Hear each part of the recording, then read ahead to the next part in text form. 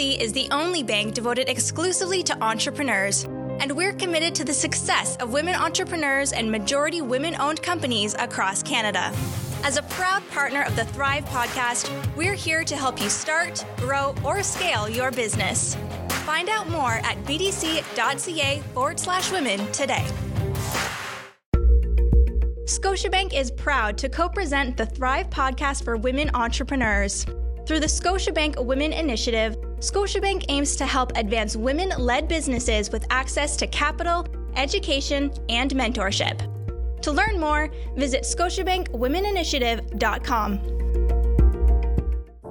Your insurance needs are as unique as the work you do and the industry you're in. Having the right protection in place is just the start. There's so much you can do to mitigate risks to your business for today and as you grow. At Sovereign Insurance, we're here to help with valuable information, insights, tips, and tools to help you protect your operations. Visit sovereigninsurance.ca to learn more. Diversify. Don't just put all your eggs in one export market. Think about what other export markets you could do well at, and EDC will help you figure that out. With Export Development Canada, doing business abroad doesn't need to be risky. We take on the risks so you can think bigger and grow confidently. EDC, take on the world.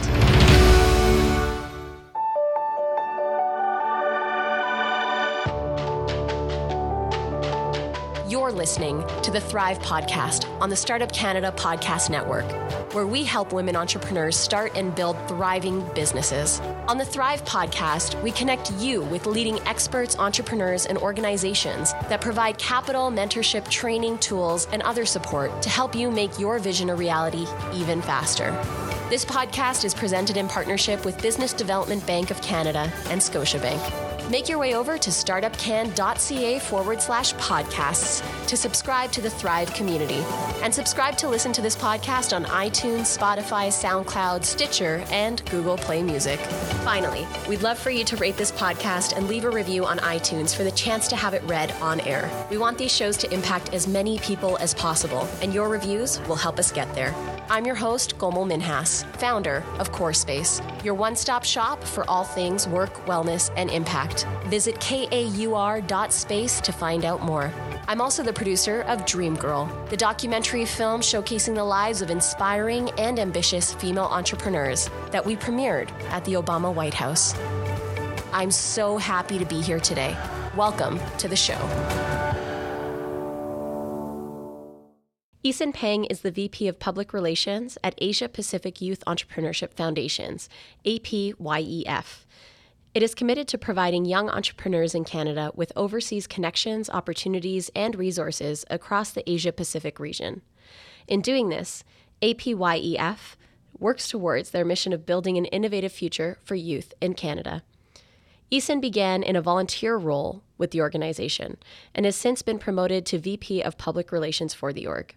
Along with her team, Eason is leading outreach strategies to the US, Japan, China, and Australia as part of their mission to gain new resources for Canadian youth and their startups. In addition to her work with the APYEF, Eason organizes the She Loves Tech Global Pitch Competition. She Loves Tech Global provides both a stage and new networks to female founders who are interested in Asian markets. The competition provides a free trip to China and Singapore to the winner, connecting them with investors, accelerators, innovation centers, and successful business owners across the technology sector. Eason is preparing to complete her management certificate program at Yale University to refresh her knowledge and skills and implement them in her new role with the APYEF. In today's show, we'll talk to Eason about her work to promote youth entrepreneurship and how she leverages digital marketing and the digital landscape. Welcome to the show, Eason. Thank you, Komal. I'd love to know what attracted you to the APYEF and why did you want to get involved with the organization? To answer this question, I would like to mention a little bit background on myself. I was born in China and I started learning English when I was 3 years old. I started learning French when I was 18. I love traveling and I love doing volunteer work. I was living in West Africa for 2 months and now I'm living in Canada. So at a very young age, I have experienced many issues due to cultural differences in business development and also professional relationships that I had to overcome. These kind of experiences made me develop very strong skills in cross-cultural communication. More specifically, would be between Eastern and Western cultures. So down the road, I have been looking for a place to allow me to leverage these type of skills. And when I saw that APYF was recruiting, I was very excited. One, I love doing volunteer. This is a nonprofit organization. And second, I love doing cross-cultural communication. And it is an organization help Canadian local entrepreneurs accessing resources in Asia. So I was like, I'll give it a try. And that's why I decided to join the APYF family. And how has it been so far for you? It has been 2 years. I joined as a volunteer at one event, and then later on, I decided, well, I can take a bigger role. And now I'm managing a team of 4 people, and it's getting to a point that I can decide more and take more responsibility, and I can make decisions on the annual planning of different events, what kind of mission we are going to achieve in the next 3 years. It's a larger role, but it's very interesting to step aside of it and become more entrepreneurial about what kind of things I can do and contribute to the community. That becomes more and more interesting. What are some of the things that you're most proud of having seen the organization do? Do you have some examples or case studies of great success stories? Yes. One thing I really would like to mention, also you mentioned a little bit in my bio, that is a global competition called She Loves Tech. That is the competition that I bring from China to Canada. We hosted for the past 2 years. And in total, we have get over 50 startups involved. So this competition is the largest pitch competition that focuses on women and technology. So what we did is we collected applications free for startups to participate across Canada. We have applications from Ottawa, Calgary, Toronto, Montreal. And then we have a judging panel to select the winner, and we cover their flight and hotel to go to China to meet all the winners across 21 other regions that are women entrepreneurs.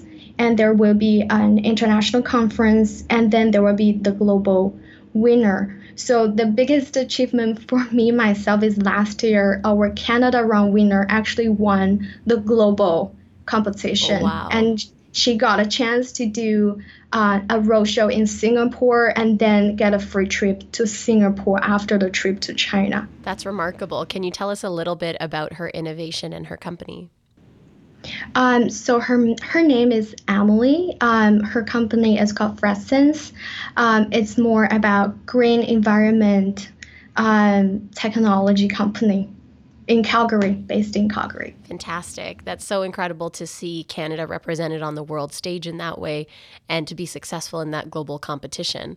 So when you are looking at the different contexts that you've worked in, from China to, it was West Africa you mentioned, correct? Yes, I was volunteering in West Africa when I was young, but that wasn't involved with APYF. Okay. But when you're looking at the differences between, say, China and Canada, then in terms of our entrepreneurship, energy, or culture, what are some of the differences that you see? The differences, well, there are many differences in terms of culture differences and also the work environment. What I see nowadays in China, innovation and startup community starts to grow. Well, population-wise, China has a bigger market size than Canada. But then technology-wise and also from the community support-wise, Canada is more developed than China or say more Asian countries. So I see lots of communication between Asia and then developed countries like Canada and US, and I see that is very interesting. Like some Canadian startups, they would like to enter Asian market like China, or they would like to enter a bigger market like US. They would like to scale up, but scaling up opportunity is not that easy in terms of different languages, different regulations and policies, but it is definitely a very good opportunity for Canadian startups to go export. And another way around is Asians nowadays, more and more young generations in Asian, they start to learn, while they can speak fluently English, they want to go to developed countries and to learn technology or contribute. They are talents, they are professionals, they would like to contribute to the whole world in that sense. And these communications is increasing day by day, and that is very interesting for me to see. It's really neat that you have this inner look into two countries and as these trends evolve, especially with the APYEF. So thank you for sharing those insights. In regards to the resource access, do you notice if there's anything missing in Canada for Canadian youth entrepreneurs and the startups that they're building compared to other APYEF countries? Canada is doing very well, I say, in innovation and startup supporting. One thing that comes to my mind would be some more funding opportunities for early stage startups. So I see, well, that's compared with more to US or Silicon Valley. I see there are more opportunities for very early startups to find the capital that they need to get off the ground. While in Canada, I see there are many talented professionals that they are struggling with funding opportunities at a very, very early stage. Thank you. And in terms of when we are looking to build these kinds of global relationships, why is it so important at an early phase for startups to start considering going global or building these international relationships? What impact have you seen it have? Well, it is always very important for like every country to keep an eye on what others are doing and to learn and share with them. So building these type of relationships at a very early stage, I'm not saying you would scale up to other countries on your first year or first 3 years. It wouldn't be very reasonable to say so, but keep an eye of what others are doing, and that might give you some inspiration of your business. And also you might be able to see how you are doing in a global sense, not just in one city or just in one country. Can you share a little bit about the programs that your organization offers outside of what you have already shared around the global competition and the national competition for women? Oh, yes. So what we have been doing so far is we collaborate with global competition or global events, especially based in Asia, and we migrate them, or say we host the Canada round or the Canada site and in Canada, and then the Canadian startups can access the resources here in Canada without traveling to Asia to get more resources.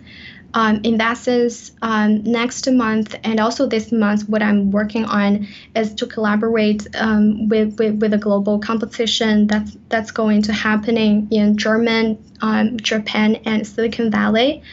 It's based in China as well. That this global competition, they specialized looking for technology-based startups to soft land in China, specifically Shandong province. And we're discussing more details about they are going to give us exclusivity to open to Canadian startups this year and maybe next following years.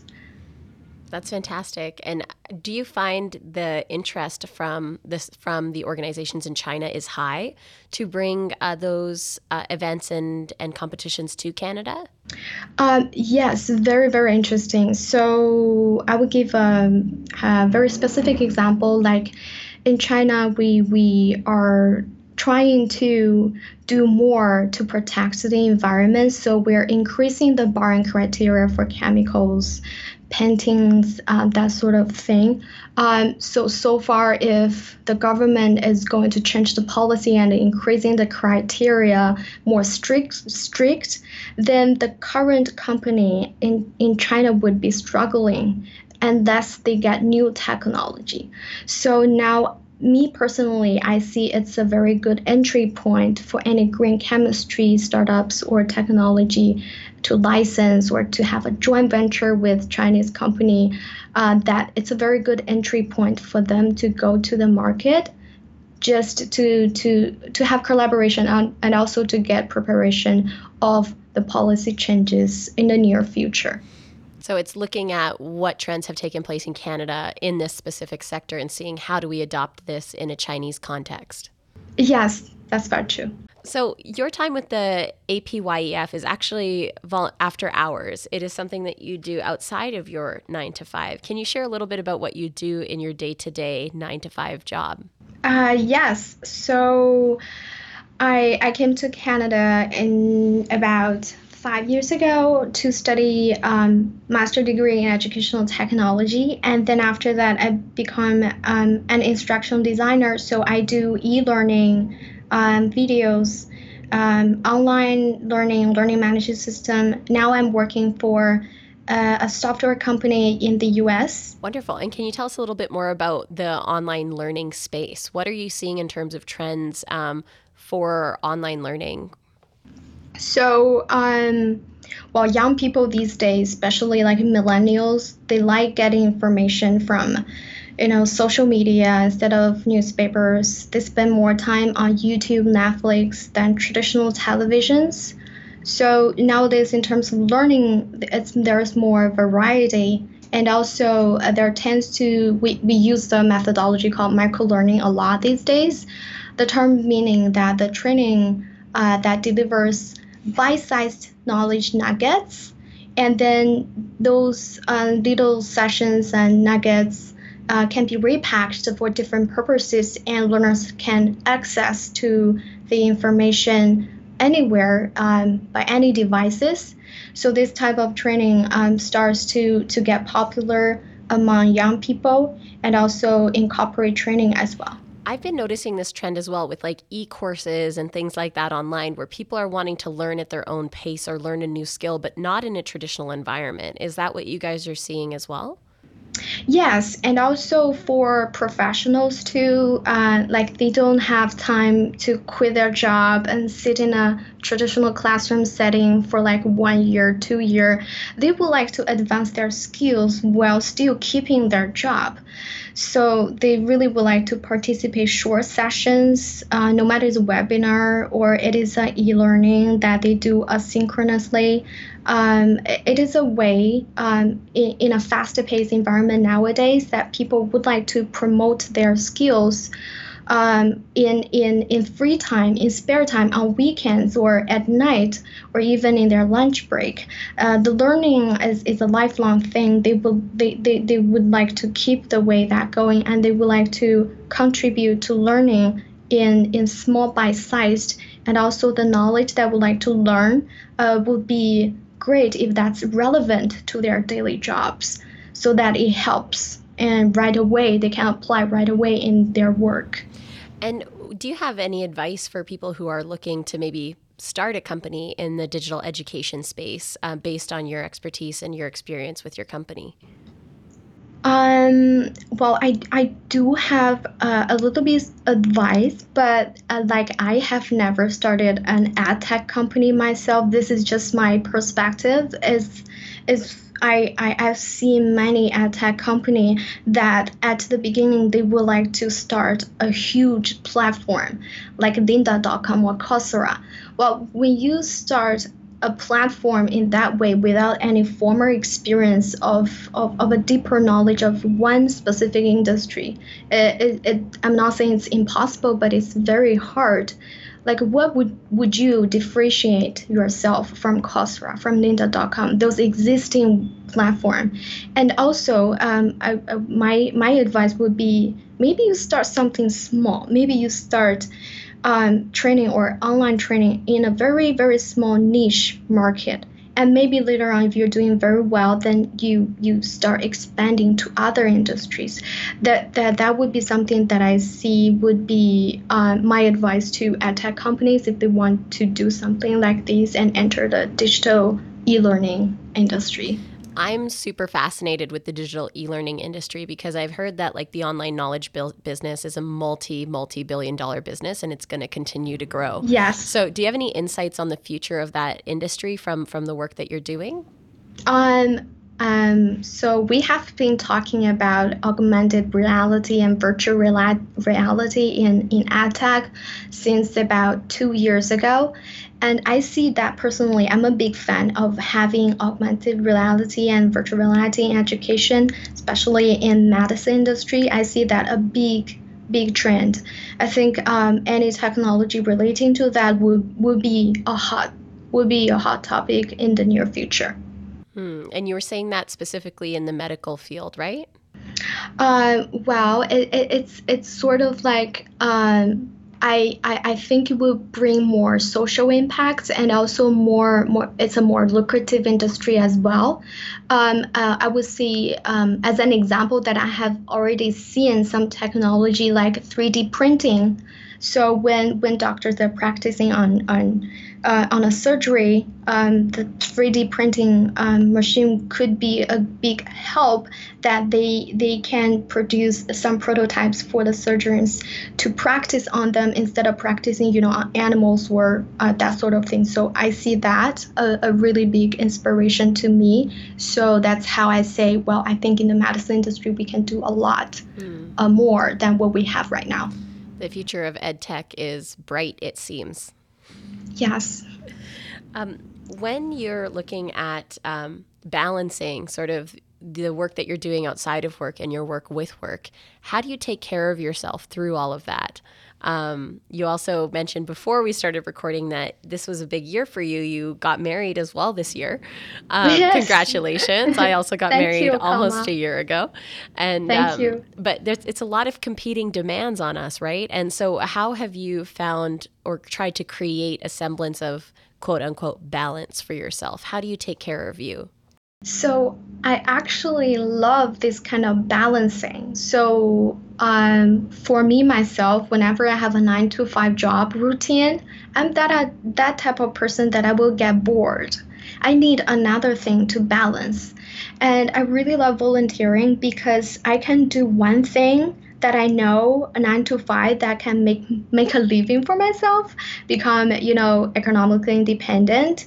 And another thing is where my passion is. So where I can do this thing for nothing, without a monetary motivation. And these two really motivate me and keep me balanced. I cannot lose either of them. If I just do one thing, like I just do volunteering without making a living for myself, I don't think that's reasonable. If I just do a 9 to 5 job, I think I will get really bored and then get exhausted by the routine. And then I might not be doing as good as I am if I contribute more time in my free time to another work. And then these two works so far perfectly together. So whenever there is a down moment in my volunteer work, I know that I have my 9 to 5 to support me. And the other way around too, whenever I have a down moment at work, I know after work I'm going to meet an amazing entrepreneur. And that brings my day bright again. That's fantastic. I think it's important for people to hear, especially our listeners who are either, they have their side hustle or they are in a 9 to 5 and are looking to bring more light and joy into their life, that you can keep your 9 to 5 as your stability and then use that excess time towards your passion, but that your passion doesn't always have to be what brings in your salary or your money. Exactly. So thank you for sharing that. I have a question in terms of, are your parents still back in China or have they also come to Canada? Oh, they're still back in China, but next month they will come for a short visit on weekends to just visit me.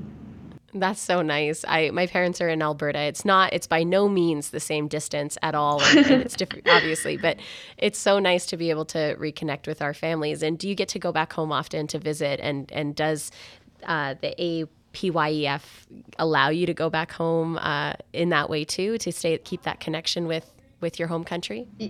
So I am a very independent kid compared with average Asians. So I was in boarding school since 12. My parents allow me to become more independent and to travel as much as I would like to. So I actually went to China about every once a year. That's the maximum. For the first 3 years I was in Canada, I stay in Canada for 3 years without going back. But technology these days, it's amazing. I can FaceTime, video call with my parents anywhere, anytime I want. I feel they're always with me, even though I'm not physically with them. Mm-hmm. I know it's such a gift. I always just check in when I know that they're going to be at my brother's house and my nieces and nephews are right there. But that's a big part of my self-care, is just being able to maintain those relationships even from afar. So I'd love to ask this question to all of my guests as we wrap up, getting closer to the end of the interview. But what advice do you have for our listeners for them to thrive in their business and their lives? I have some small pieces of advice. One would be to ignore people who belittle you. That always happens. Just ignore them and don't waste your energy. And two is don't procrastinate. Now is always the best timing. So when you have an idea, you want to work on it, don't wait for the best timing. Now is the best time. And the last advice would be always focus on what you want to achieve instead of the challenges would be down the road. And then you're good to go. Mm-hmm. Fantastic. And we shared in your bio that you'll actually be doing a certificate program at Yale. So this continued education, this continuing to dream big, can you tell us a little bit about what inspired you to pursue the program? So I have been working for like 3-4 years. I know it's not too long, but to me, I want to go back to school and to refresh myself. So before this Yale certificate, I actually did a very tiny summer courses on big data analysis to try and see when it was a hot topic. I want to see if it's a good fit for me, and also want to learn the industry. And then I didn't finish the whole certificate. And this summer, I see there's an opportunity at Yale University. Well, Yale is like Ivy School was my dream when I was very, very young. And I'm like, okay, maybe this is a good opportunity for me to learn from the best. I have never received any formal education from business school in terms of management, administration. I think it's good that I learn from the best and see what I can improve myself. And also it's a very short summer certificate program. I don't have to quit my job. I see it as a very good opportunity for me to go to the university and also networking with people and also professors and to refresh myself once in a while.